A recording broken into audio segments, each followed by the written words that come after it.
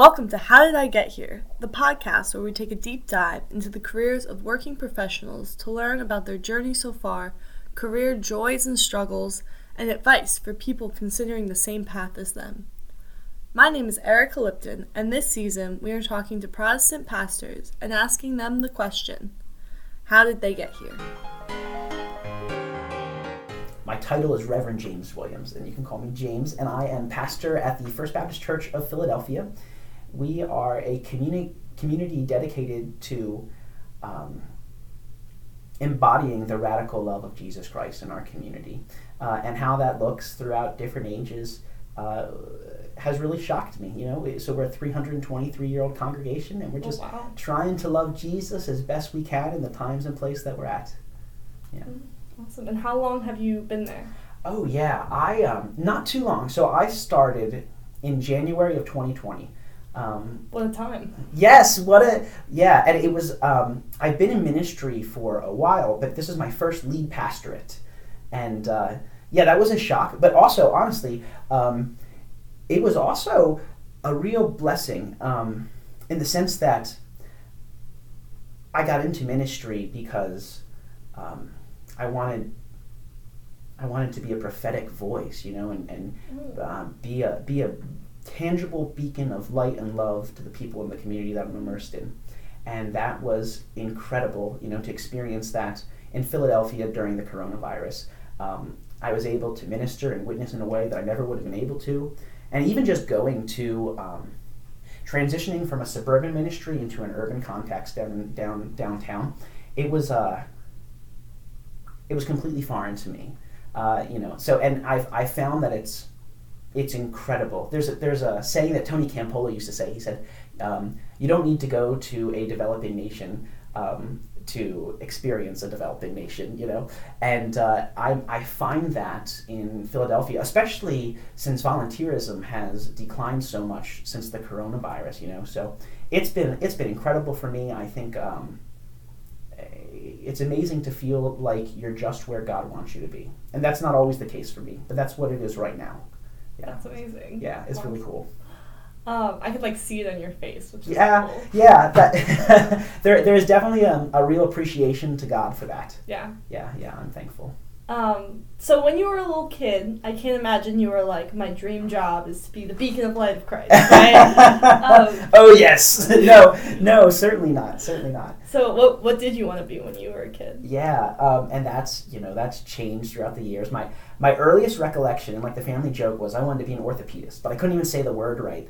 I had gotten stitches, and the person who did it in the emergency room was an orthopedist, and before I could even have tangible memories, for some reason I wanted to be an orthopedist.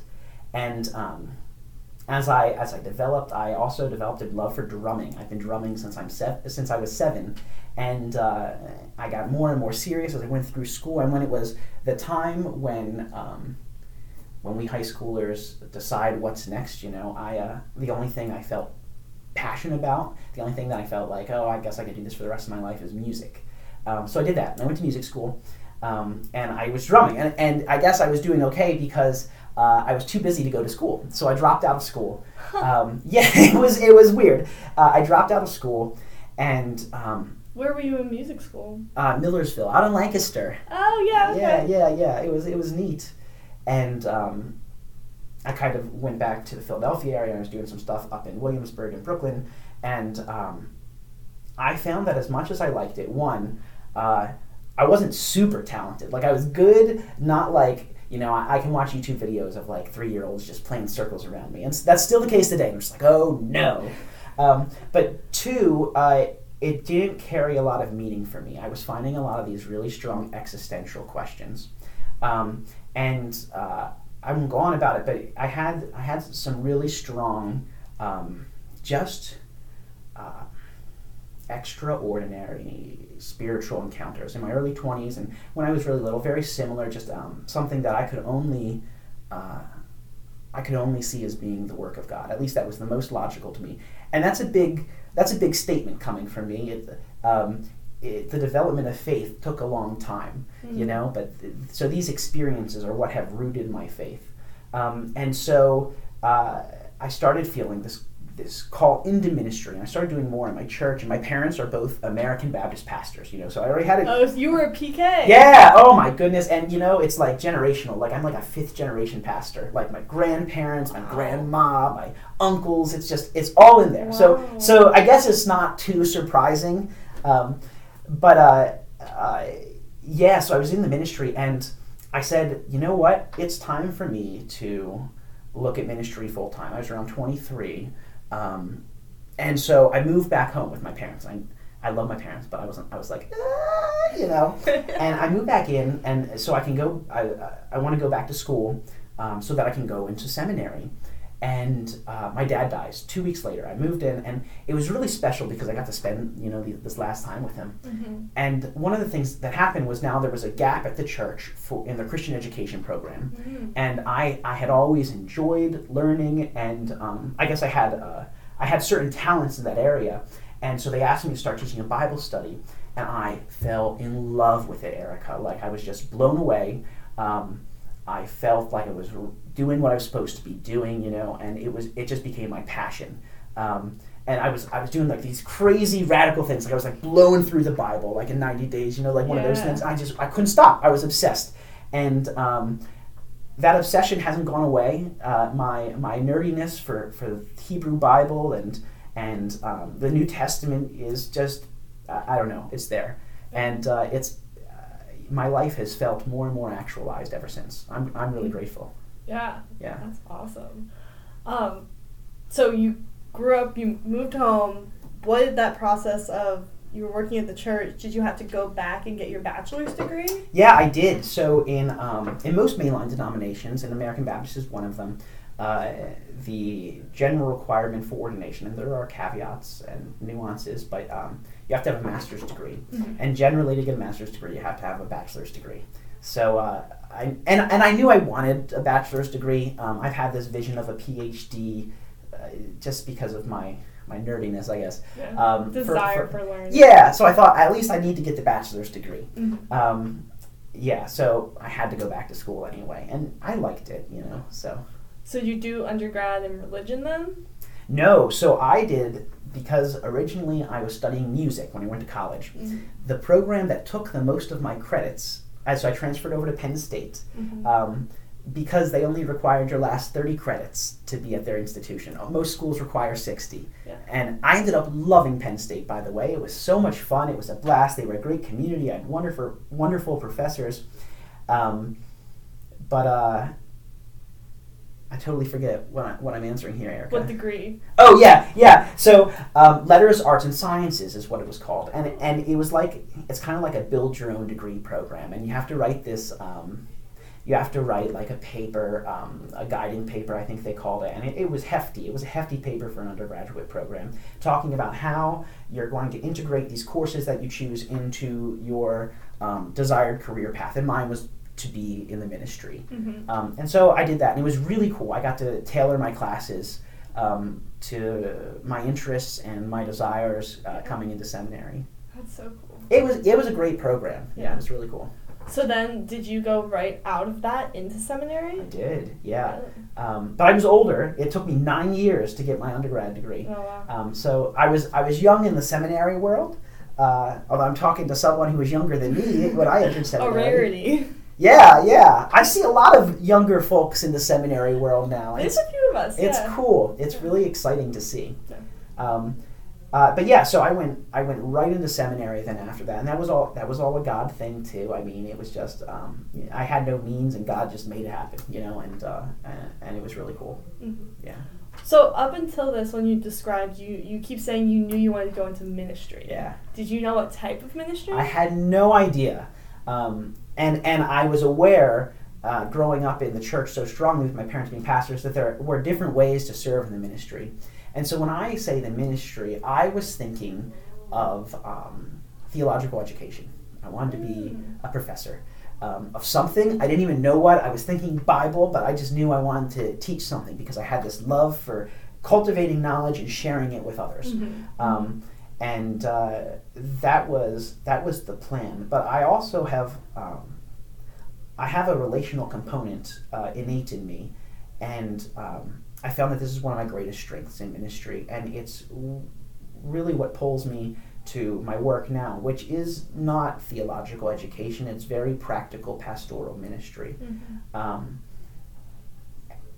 There's something about Jesus' words about serving the least of these that just create this aching in my soul. I think it's Abraham Heschel in his book The Prophets talks about the heavy inspiration of God that would fall on the prophets. And not that I'm a prophet, but sometimes I feel like I can sense that inspiration, and I feel it most when I'm working with, say, our homeless brothers and sisters, or food insecure individuals, and just people who are generally trampled upon by the world. Yeah. So do you think there's like a distinctive moment where that switched for you, or do you think it was just like more of a gentle nudging? No, it was a gentle nudging, because I had wonderful models for parents, and they were very much into volunteering, and but more impactful than that, just the way they would go out of their way to help other people. I was talking with my mother just yesterday, and we were talking about a time we were in Florida. We were supposed to go to Disney World, and we made this one stop, and there's this family from Cuba, and they barely speak any English, and their car has broken down, and we're just like, Dad, let's go to Disney World. It's like, not until we help these people. And of course they don't have a jumper cable, and we don't, and we drive them to a Walmart, we get a jumper cable, we come back, the jump doesn't work, so then we tow their car, and it ended up being this beautiful thing where the gentleman happened to work at Disney World, and we got free passes for the day, which was crazy. But at the time I remember just being more influenced by the generosity of my parents, their patience, and their genuine desire to want to, I guess, be a good Samaritan, if you will. And that's always stuck with me. And it's just, living in Center City, you come to face with some of the starkest contrasts of human existence readily. And it's easy to be moved by people. It's also easy to put up a wall and ignore them, And that, you live in the city, I'm sure you have to struggle with that too sometimes. Every day I leave my apartment and I'm on a mission field, and it feels like it, because every day I walk out and right outside my door are my homeless friends, but they're legitimately my friends now, and what am I to do but to help feed them, to help clothe them, to at least speak with them, talk with them, and pray with them. And I find great reward in this. Yeah, it's really why I'm in the ministry. Yeah. That's awesome. Yeah, it's all God, and God is just so cool, He's he's cool, he's great, he's good, he's all these things. Did you ever? So I feel like with pastors' kids a lot of the time, like they either grow up being told that they're going to ministry and they like resent that and revolt, or they kind of go to this other side of like leaning into it and stuff like that. And so, was there ever a time where you were kind of like, forget this, like, I don't want to follow in your footsteps, like? That is so funny. There's not enough time to talk about the psychological effects of being a PK, and a double PK at that. And me and my brothers all have our own journeys and stories, and each have viewed the church differently. But I will say a consistent thing is, despite having the best and coolest parents, we all went through a recalcitrant phase. Right around high school, college, and it wasn't bad, but for pastors' kids, it was bad. And my parents were just so loving and accepting and patient throughout all this, and we had a family rule, you could go out and you could be out as late as you need to, but you have to be at church on Sunday. And we would push that to the extreme and walk in the worst looking, most inappropriate things for church, and my parents were just happy that we'd show up, and so that was special to me, and it really spoke to the inclusivity of the church. I had good models in that regard. Not every church models it that way, but for a kid on my journey as I was, I think if they had pushed hard against it, I would have just backed out, And Christianity was tough for me to begin with. If it wasn't for these experiences, the logic just wasn't there for me. I couldn't see I couldn't see the appeal of Jesus Christ. Just too many similar figures in history, and you know all this, and yeah, but I've just been so blessed and amazed to lean into God, and I find that, you know, when I fall, God catches me, which is beautiful. There's no questions that seem to be off limits to God. God has such grace for me. I relate well to doubting Thomas, you know, and it's affected my ministry because I also speak and relate well with others who are going through similar struggles. And I'm blessed that in the midst of that I can find God, and not just an impersonal God, but a God who is love. Yeah. That's awesome. Yeah. Your parents sound so cool. They are. Yeah, they're really cool. Cool parents. Cool parents. Yeah. Yay so one cool more. Parents. Yeah. One more question about pastor's kids. So, do you think if you hadn't grown up as a pastor's kid, do you think you would have ended up on the same track? I don't know. I mean, logic would probably dictate no, because of I'm very much a product of my generation. I relate to millennials well, and in every category except for religious affiliation, I tend to agree with my peers as millennials. But I'm unique in that I identify as a Christian. I don't know that would have happened without my parents' loving and guiding hand, their patience, my father's ability to walk with me in difficult questions where I would drill hard. You know, I'd be like, "No, Dad, let me tell you why you're wrong." You know, and he was just great, and I was really lucky to have such such great mentors in my life. Yeah. I don't know. God would have had to have spoken boldly, I would say. Okay. But it seems that God does. I was gonna say, it sounds like He has in your life. He knows. He gives me just what I need to anchor me. Yeah, it's pretty cool. Oh, that's awesome. Yeah. So fast forward, little rebellious high school phase. Yeah. You came all the way, and you came to seminary. You came to Palmer, correct? I did. What was the seminary experience like for you? Yeah. In his book Life Together, Dietrich Bonhoeffer writes about the seminary experience being a haven in the life of a Christian, just a special set of years that you'll never get back. And I relate to that well, and I hope it's not true, because seminary was the greatest time of my life. It was when I had the least amount of worries.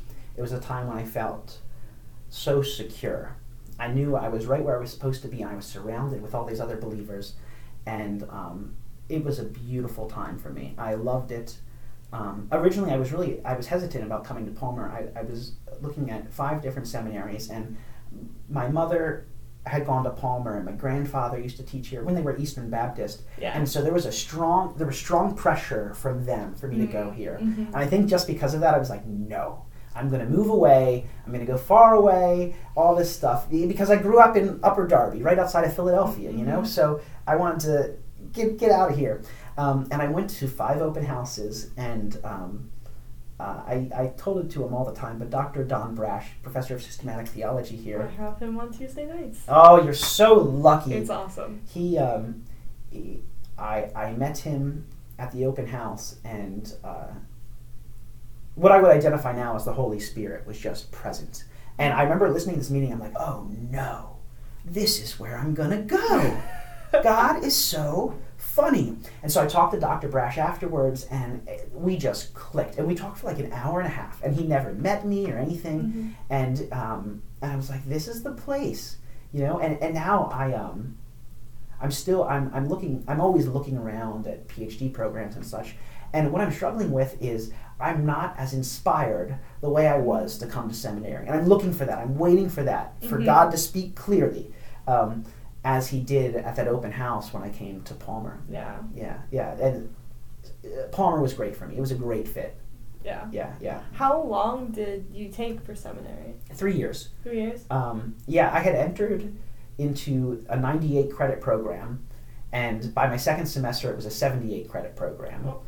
So yeah, and it was unexpected, and it made for some weird math with classes, but the professors made it work and stuff, and yeah, so I was able to finish in 3 years, which was pretty cool. Yeah, that's awesome. Yeah.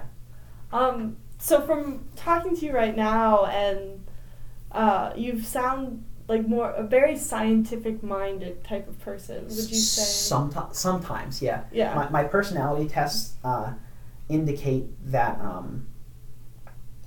at my most comfortable and natural, yes, but I have a desire to please people for good or for bad that will override that logic sometimes. I'm motivated by feeling and love. And that jives well with being a pastor, I guess. But yeah, I'm most comfortable in a thinking state. Yeah. Yeah. Well, so what I was going to ask was, has that ever been a conflict with you being a pastor and feeling but it sounds like maybe not. I'm in a community right now where ideologically and just kind of backgrounds are similar, and so we jive well together. Mm-hmm. But of course, the pastoral element can really clash with the scientific for a few reasons, I think. One, because in his book, Interpretation of Christian Ethics, Reinhold Niebuhr talks about both the strengths and weaknesses of orthodoxy and liberalism. And one of his condemnations of orthodoxy, he has two main ones. One is that they have embedded all their morals into a dogmatic system, a rule code. He states that orthodoxy has tied religion with an outdated and subjective science. And when we try to take this particular way of looking at Scripture and mesh it with observations given to us by science, telling us how we're supposed to think about things and such like that, we find conflicts when really we're not even talking about thinking in the same types of categories and thinking in the same types of ways. One thing about modern history and the science behind how we do historiography is that we're chronologically based. This is in terms of human history, a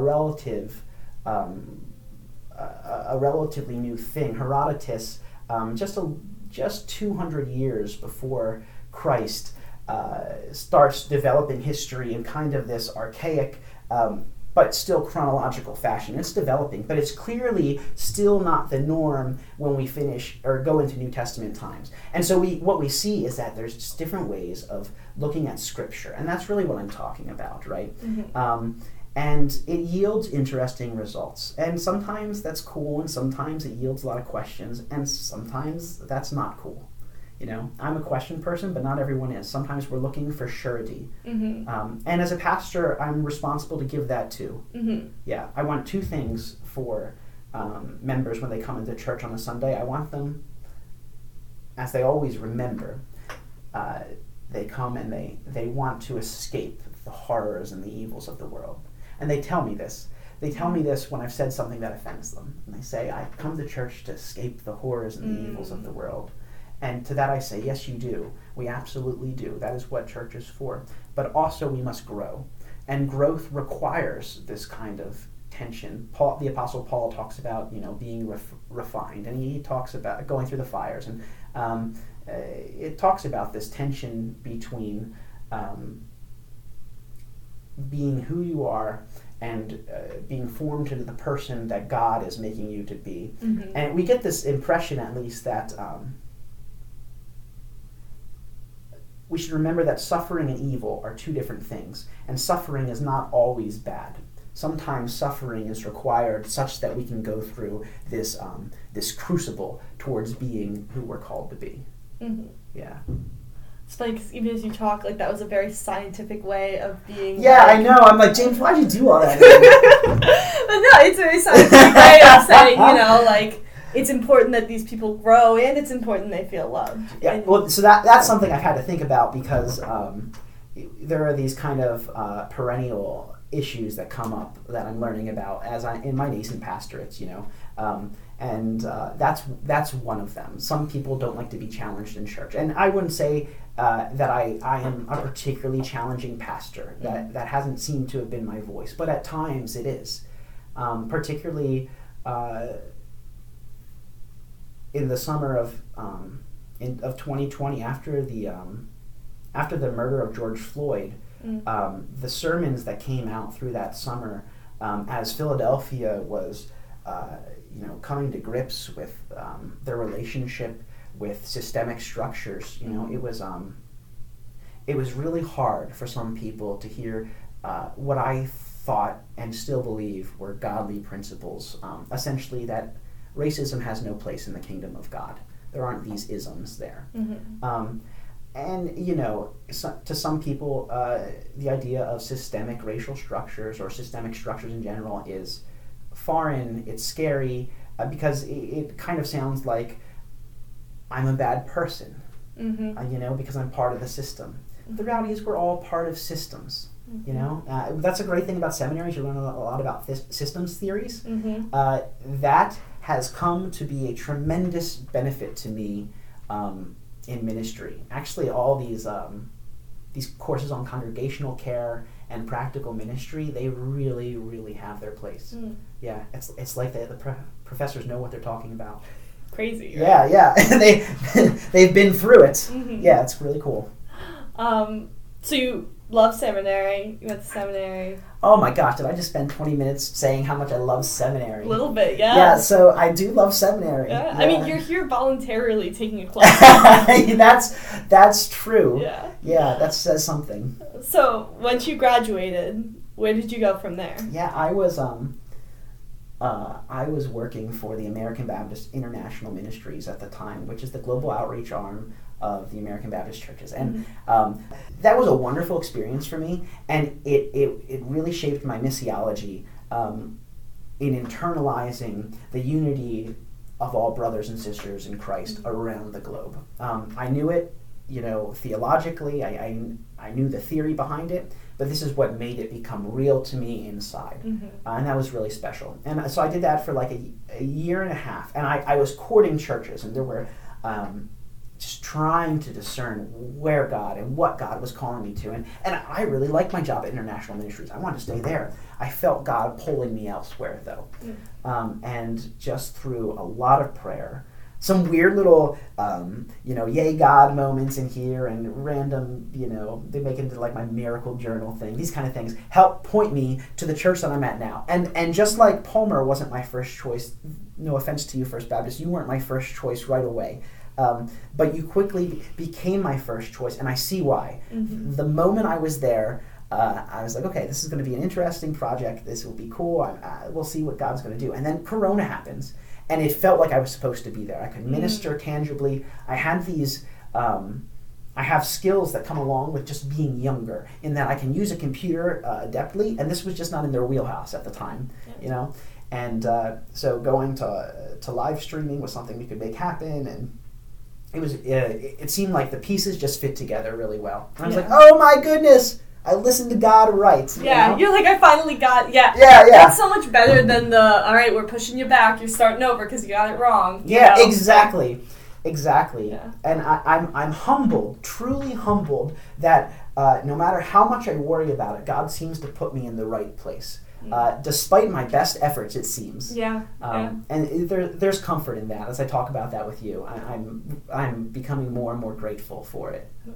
Well, you say despite your best efforts, but you kind of glazed over when you were working for International Ministries. You said you're journaling or whatever. You were doing the work to figure it out, right? Oh yeah.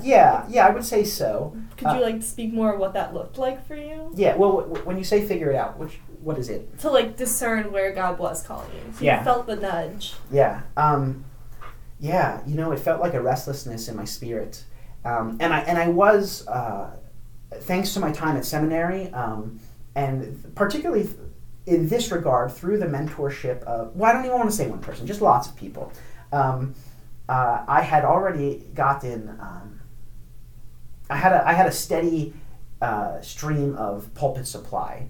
And I loved it too. At Pulpit Supply especially, because God can speak through the same sermon at different locations is what I found. And so it was just really cool to see how one sermon, I would hate it somewhere and then love it somewhere else, and it just really neat. And it was a real struggle. It was a real wrestle, and meeting with all these churches and praying and asking everyone's advice, and no one knows what advice to give,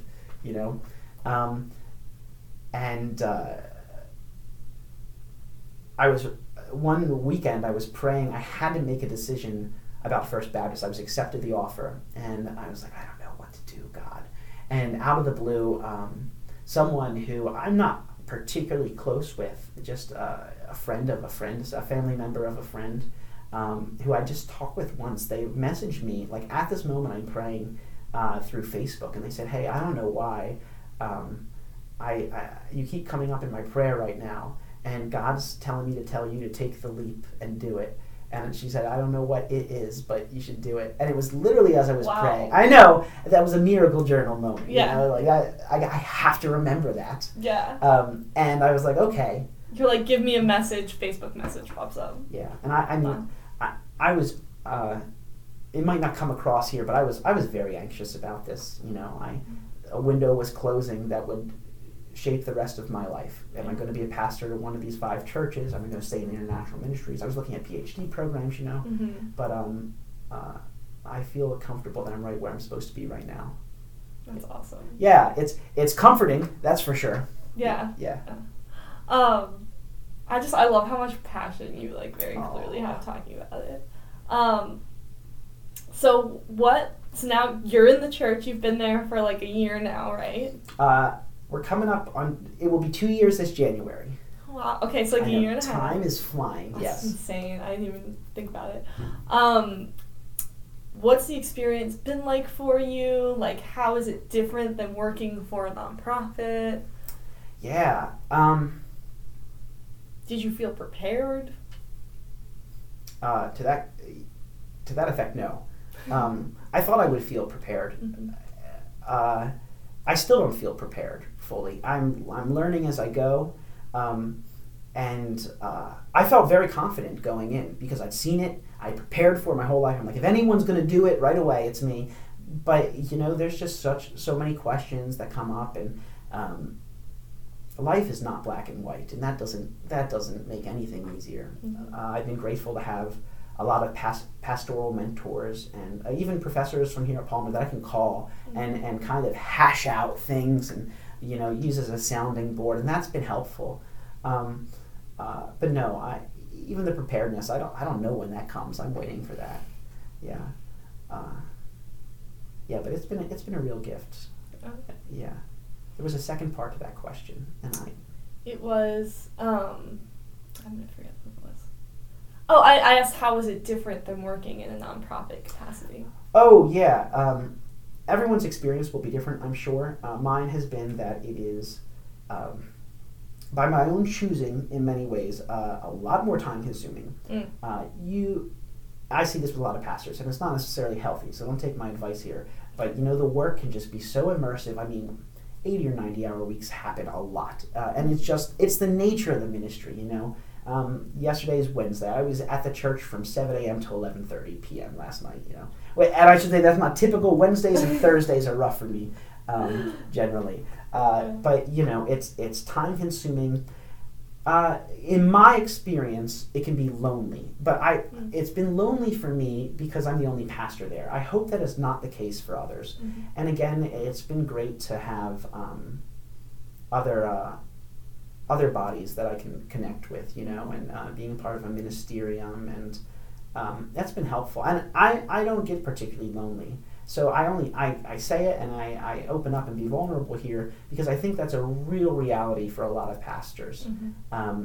You'll be at the church at 5:30 on a Sunday, setting up things, and you're like, I did not go through all that school to plunge this toilet and to set up these chairs. And those are the kind of nasty thoughts that can start creeping into your head. Yeah. So when you do think that, what is the thing that kind of gets you back on track, reignites Well, okay, it's interesting that I say that. Fortunately, in those experiences, it's oddly, Erica, there's like a moment of grace there. I say all the time to my mother, because she has a similar thing where we find real peace when we're doing that kind of work. It's almost as if I'm saying, God, I'll do anything for you. Like it's not a big deal, and it really isn't a big deal, and it's not without benefit either, in a variety of ways. Benefit for me, but other people see what you're doing, and they respond accordingly too. But it can be hard for sure. You cannot be a pastor if you're not called to it, if you don't feel a passion for it, and that's just really important. I wish it wasn't the case, because I want everyone to be a pastor. You're the first person I've ever heard say that. Well, I don't know that was God's intention, right? That everyone should be a pastor. Yeah. But for me, it's the perfect fit. But it's just not the case for everyone. Yeah. So you work at a Baptist church. You grew up Baptist. I did. How was there ever a decision to stay Baptist? Yeah, that was a big thing for me. Really? I had assumed when I was right before entering seminary, I thought to myself, well, you're a Baptist, and you're only a Baptist because your parents are Baptists. And that didn't jive well with me. And at this point, I should say, I'm still wrestling with, I've decided to be committed to this God that I've experienced. But I did not know if this God was Jesus Christ or not. So I'm toying between Judaism and Christianity. Like, I've had this radical experience now twice, just knocked me out of the wall. Like a logical guy like me, I'm like, oh my gosh, this is crazy. So I hadn't come to accept Jesus Christ fully as my Lord and Savior. And even that's nuanced, because when I was younger I had. And then I guess I just kind of backed off, and it's just the way relationships go. Of describing it as a relationship. Yeah, I mean, that's what it is. And it's a graceful one at that. God puts up with a lot from me. She, very nice. Yeah, very nice indeed. Yeah. So what did connect you, say, Christianity, Baptist? Yeah. What did that? Yeah, the Jesus thing came when I would read Scripture, the New Testament Scriptures in particular. I was noticing an inspiration that I wasn't encountering in other texts, and that could be even relative to the parts of the Old Testament. But I'm talking about the Quran and things of this nature, and I find that there's wisdom, but whatever this experiential inspiration is that I'm talking about, I'm not feeling it there, and I didn't want to put a lot of stake into a feeling. That's not the way we think, right? In a post-Enlightenment age, we say, feelings are subjective, they're hard to measure, they're not quantifiable or not easily quantifiable, so we just reject them.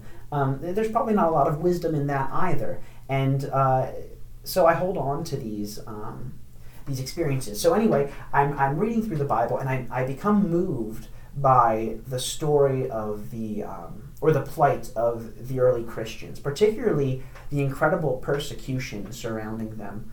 They're being placed on stakes and lit on fire and marched through parades. They're having their children sewn into animal carcasses and thrown to lions. They're being boiled alive.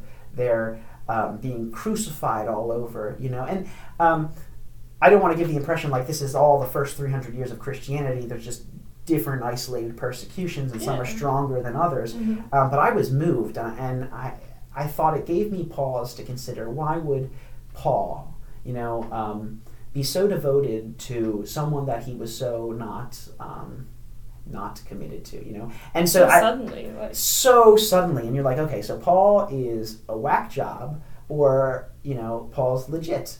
And that started getting me leaning. Well, people say that about Jesus. They're like, he's either crazy or the Son of God. Yeah, I was just saying that the other day, I think, really? Right? Well, because Jesus says in John 13, for instance, was what I was reading the other day, and he says, where I'm going, my Father has prepared a place, and there's many rooms, and if it were not so, I would not say so. Well, it's either true or the dude's lying to me. And if he's lying to me, this is not the Son of God. Not in that way. That's a big truth to lie about, you know. And so I had to make the decision. But what I found in accepting God was amplified the moment I became committed to Christ. And I say committed because there's a difference for me there. Mm-hmm. I think I had a belief in it, but at one point I said, "Oh God, I dedicate my life to you, and this is what it will be, because I've seen what you have done for me in this moment and this place." It reminds me of the story of Ebenezer. I think that's in Samuel or 1 Samuel or something, and I will. Such was the weight of the moment at the time. I've never looked back. It's been, dare I say, incredible, right? Like, I talk about this with enthusiasm, but, and I know if I was in someone else's shoes, I'd be like, this guy's crazy. But the joy and passion that comes from me is just because I'm so excited about the things that I experience in a God. To believe that at the beginning, predating what we now consider to be, likely a Big Bang type scenario, either this was formed chaotically or this is formed meaningfully. And the idea that this was formed meaningfully and that we are here with a purpose, and that purpose is intimacy with the Creator, that's incredible to me.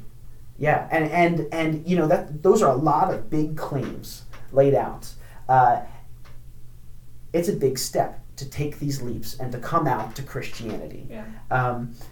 And yet I have been blessed every way, or every step of the way. And I mean truly blessed, not blessed in like a positive psychology kind of way. Mm-hmm. I think these blessings are incredible. The sustenance, though, and the grace I feel from God are a part, I think, the greatest thing I get. I know I'm yapping. I would say the most tangible part of the week for me, in terms of my relationship with God, is when I write my sermon. And I say that because I experience the Spirit of God in a way that I've never felt it consistently. This idea that I'm not just preparing a speech. I'm bringing the very Word of God to God's much beloved people for where they are in that exact time and place. And that is what we do. And that's a lot bigger than preparing a speech, and it requires a lot more work. It requires so much more prayer and discernment. And in that process, I find God. And I really feel like I find God. And it's just beautiful. That's awesome. Yeah, I would say so. Yeah. That's funny because I know some people find it so draining to write a sermon. It is draining. It takes way longer than anyone ever thinks. There's a rule that they said in seminary. They said an hour for every minute. And I find that to be roughly true, even though I've been doing it longer now. It doesn't get shorter. I just find more things that I do in my prep time to make it better. Mm-hmm. It's beautiful. It is draining. It permeates your entire week. From Monday, when I start thinking about what's to come on Sunday, until Sunday when I deliver that message, and it comes out however it comes out. I never know. I practice my sermons 3 times physically, twice on Saturday and once Sunday morning before I deliver them. And it's never the same on Sunday. Yeah, it's just a completely different beast when you're doing it there in the moment, hopefully with the aid of the Spirit of God. Mm-hmm. Yeah. So I'm going to backpedal a little bit. We have not answered, why did you end up Baptist?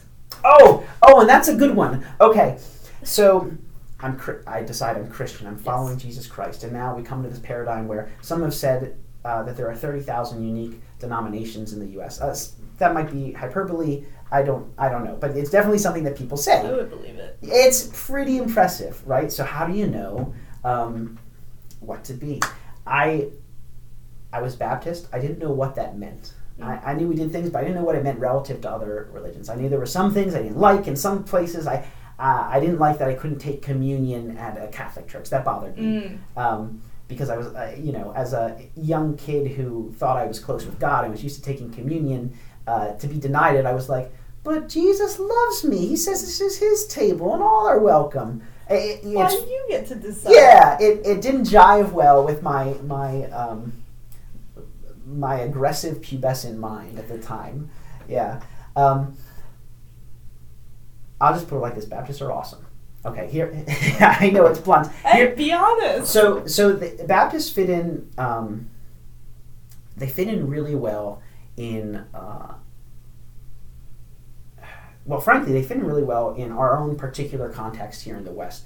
Baptists kind of co-developed at the same time that the United States and this belief in independence was emerging, and it becomes this popular ideology, and Baptists kind of cling on to it too. And it leads them in interesting ways. So Baptists are named because we believe that you have to make a knowing confession of faith. So and you would do a public baptism to show what has happened on the inside, that kind of thing. And we do it by dunking. That's the big thing too.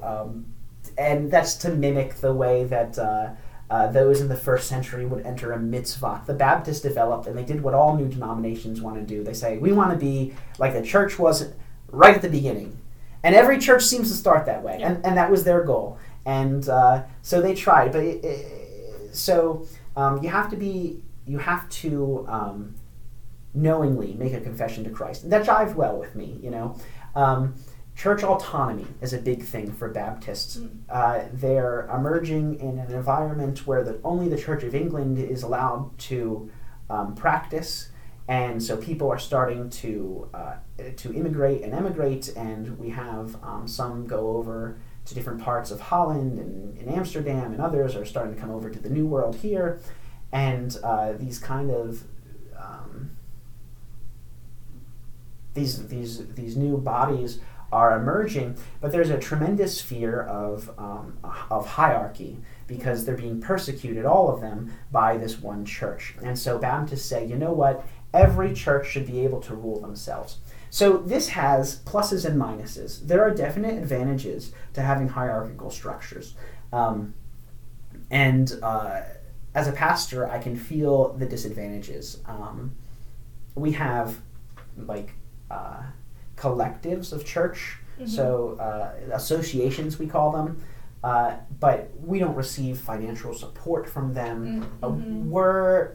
We can make agreements of belief, but no one can tell us what we believe. No one can tell each church who they can appoint as their pastor. Each pastor can function independently. So what this means, as you can imagine, if you push it far, some churches are weird, right? The Baptists get a reputation for our idiosyncratic styles, beliefs, that kind of thing. And also, I say Baptist, but there's a lot of different kinds of Baptists. The largest type of Baptist in the U.S. At 16 million members, although I think that might have decreased, and the largest Protestant denomination are the Southern Baptists. The Northern and the Southern Baptists actually split at a meeting at the First Baptist Church of Philadelphia over the issue of slavery in the 1840s. I just need to put that little plug in there. Little Philly history plug. That's right, yeah. Philadelphia has been an important Baptist center, and our Baptist headquarters are in Valley Forge, right down the street. But anyway, so the Southern Baptists have hierarchy, but most Baptist churches don't. So church autonomy. So are you American Baptist? I'm American Baptist. Okay, I wanted to make sure I had it right. Yes, you got it. So Baptists come to the U.S., they form this triennial convention, the issue of slavery emerges, and just like we're seeing today with issues of LGBT inclusion, we were seeing it then, and the denominations are splitting, and so the Baptists split into the Northern and Southern Baptists. In the early to mid 20th century, the name was changed from Northern Baptist to American Baptist. So that's who we are. Yeah. And that's how you ended up. And so there's more. So priesthood of all believers is a belief that we have that says that no one is closer to God than another by virtue of occupation or title, and no one needs an intercessor from God. That jived well with me, too. And, they're speaking into indulgences and the same motivations for a lot of these for this Protestant revolution, you know, or this Reformation, as we call it.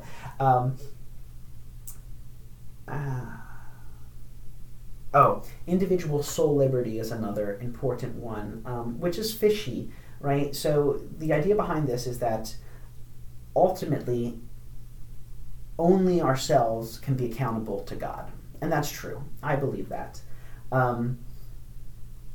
It's hindered, and its purpose was to hinder authoritative figures from telling people what they can and can't believe. Perhaps sometimes there's an advantage to that. There certainly is a disadvantage to that as well. You know, so these kind of balances.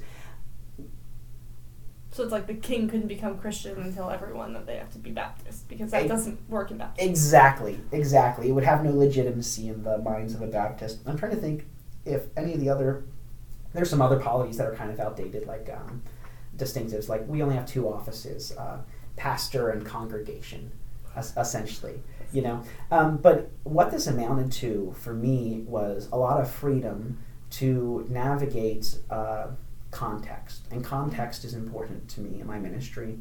I think all ministries should be important. Yeah, Erica, I think that's a good and accurate statement, one that not everyone agrees with, but I think it's a right statement, frankly.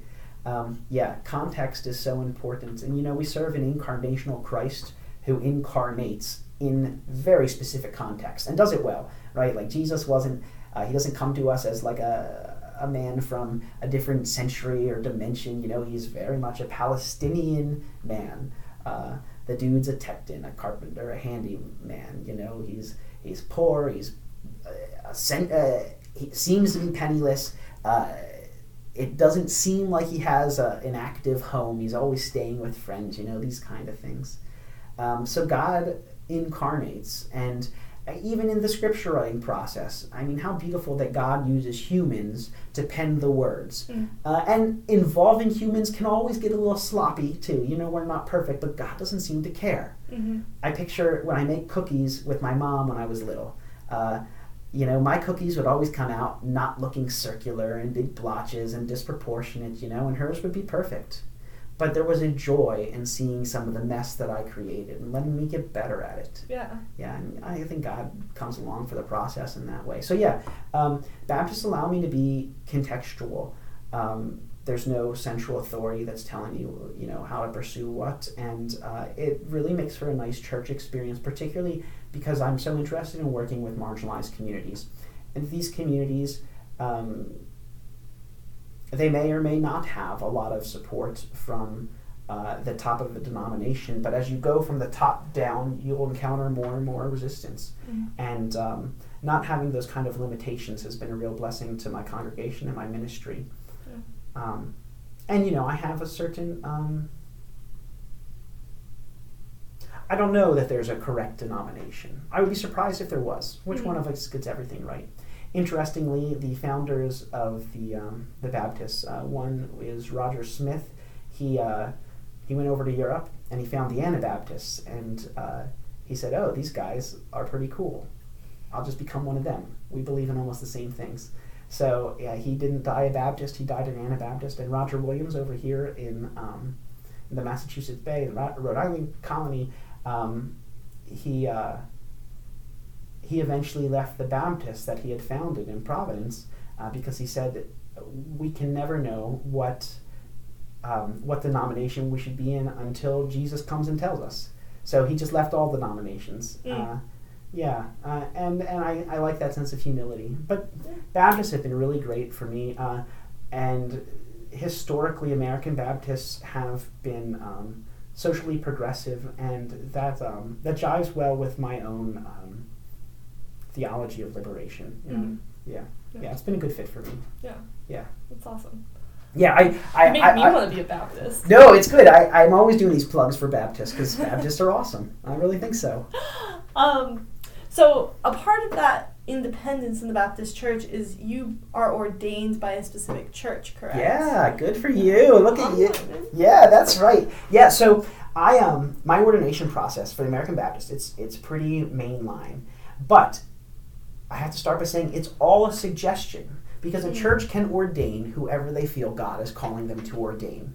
So what happens is the church that I'm a part of, you have to be in a leadership role in a church for 3 years is what they ask. The denomination asks. So our church would recommend us to be ordained through the denomination. But even if I botched it all, ultimately the church could decide to ordain me regardless. It doesn't happen often. I've actually never heard of it happening. Generally we take the advice of these boards and such, you know. So they require a Master of Divinity degree.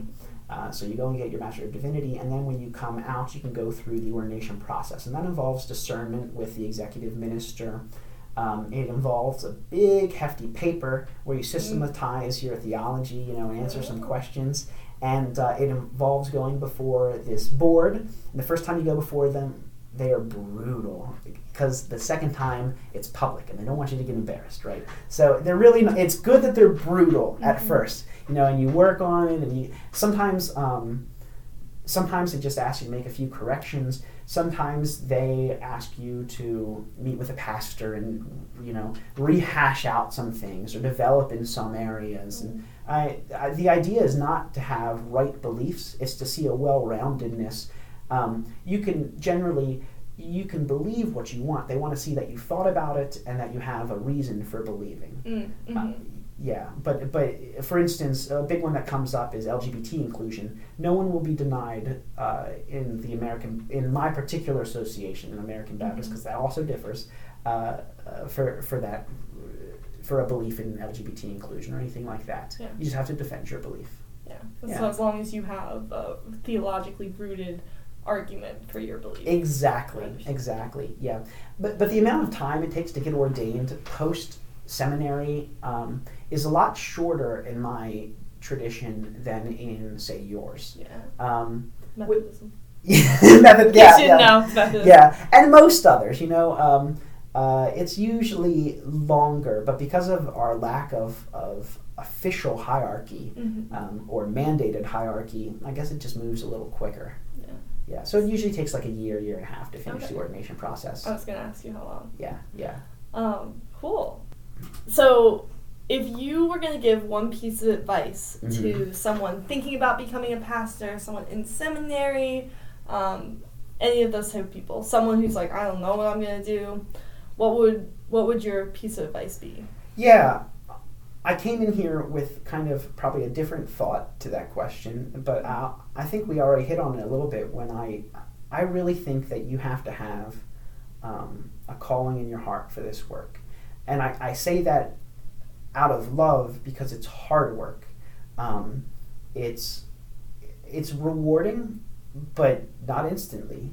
It can be lonely. It can be a lot of work. People can be really harsh with pastors. You face a lot of, you deal with a lot of mental deficiencies in the sense of, say, triangulation or transference. People, or projection even. People taking their presuppositions about what you ought to be and placing them on you, you know, or transferring beliefs. They say, oh, this person is supposed to act like the last pastor, moving that onto you. And it's been helpful to remember, thanks to seminary education, particularly the work of author Paul Boers and his book, Never Call Them Jerks. He talks about these things, but he reminds the reader that it's not generally about us. It's generally something going on in their world, and their anxieties or whatever are pulling you into it as a way to cope and relieve their own stresses. And that's been helpful. But yeah, all that to say, I really think you need to be passionate about it. For me, it became over time an obvious call. I didn't mention either, when I was in high school, you do those career aptitude tests, right? And clergy showed up as my top thing. And I remember thinking, like, no. And the same thing happened when I was finishing undergrad, and so I feel like I was made for this, but you didn't always feel that way. I didn't always feel that way, no. And it's a lot of work. It's a lot of work, and you have to be passionate about it. Yeah. Mm-hmm. Another thing is do your devotions, kids. But I find that people aren't in our field aren't always doing their devotions, and I can't do my work unless I'm rooted with God, and I really mean that. I don't mean like I should do it. I should be doing my devotions, all that. I mean like I do not have what it takes to do my job adequately if I'm not doing my devotions regularly. There's a real spiritual depletion that feels legit to me. Yeah, as crazy as that may sound. No, I think that's very fair. I think a lot of people giving spiritual care forget to take spiritual care. Yeah, and it's easy to do. You're like, because you're dealing with it, right? Yeah, and you're like, I care. I want to give everything to these people I care about. Yeah. It seems like God sometimes just likes to sit with us, hold us, cradle us, give us the attention. Mm-hmm. Yeah, and that's what I find. Yeah, that's awesome. Yeah. Is there anything else that you want to say? Anything else you want to cover? Anything else you want to... Oh my!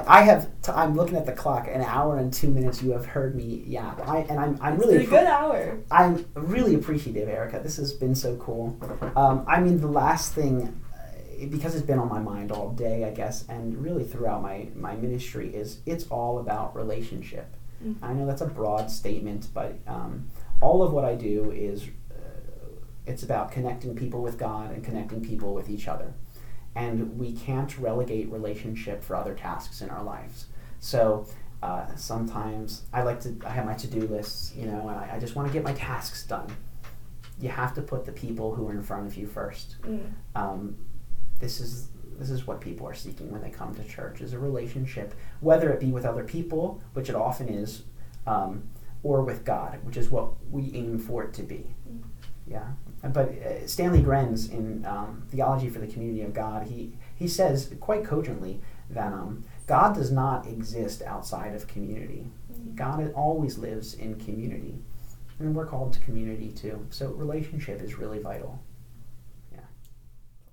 Thanks for listening, and we'll see you next week on the How Did I Get Here podcast.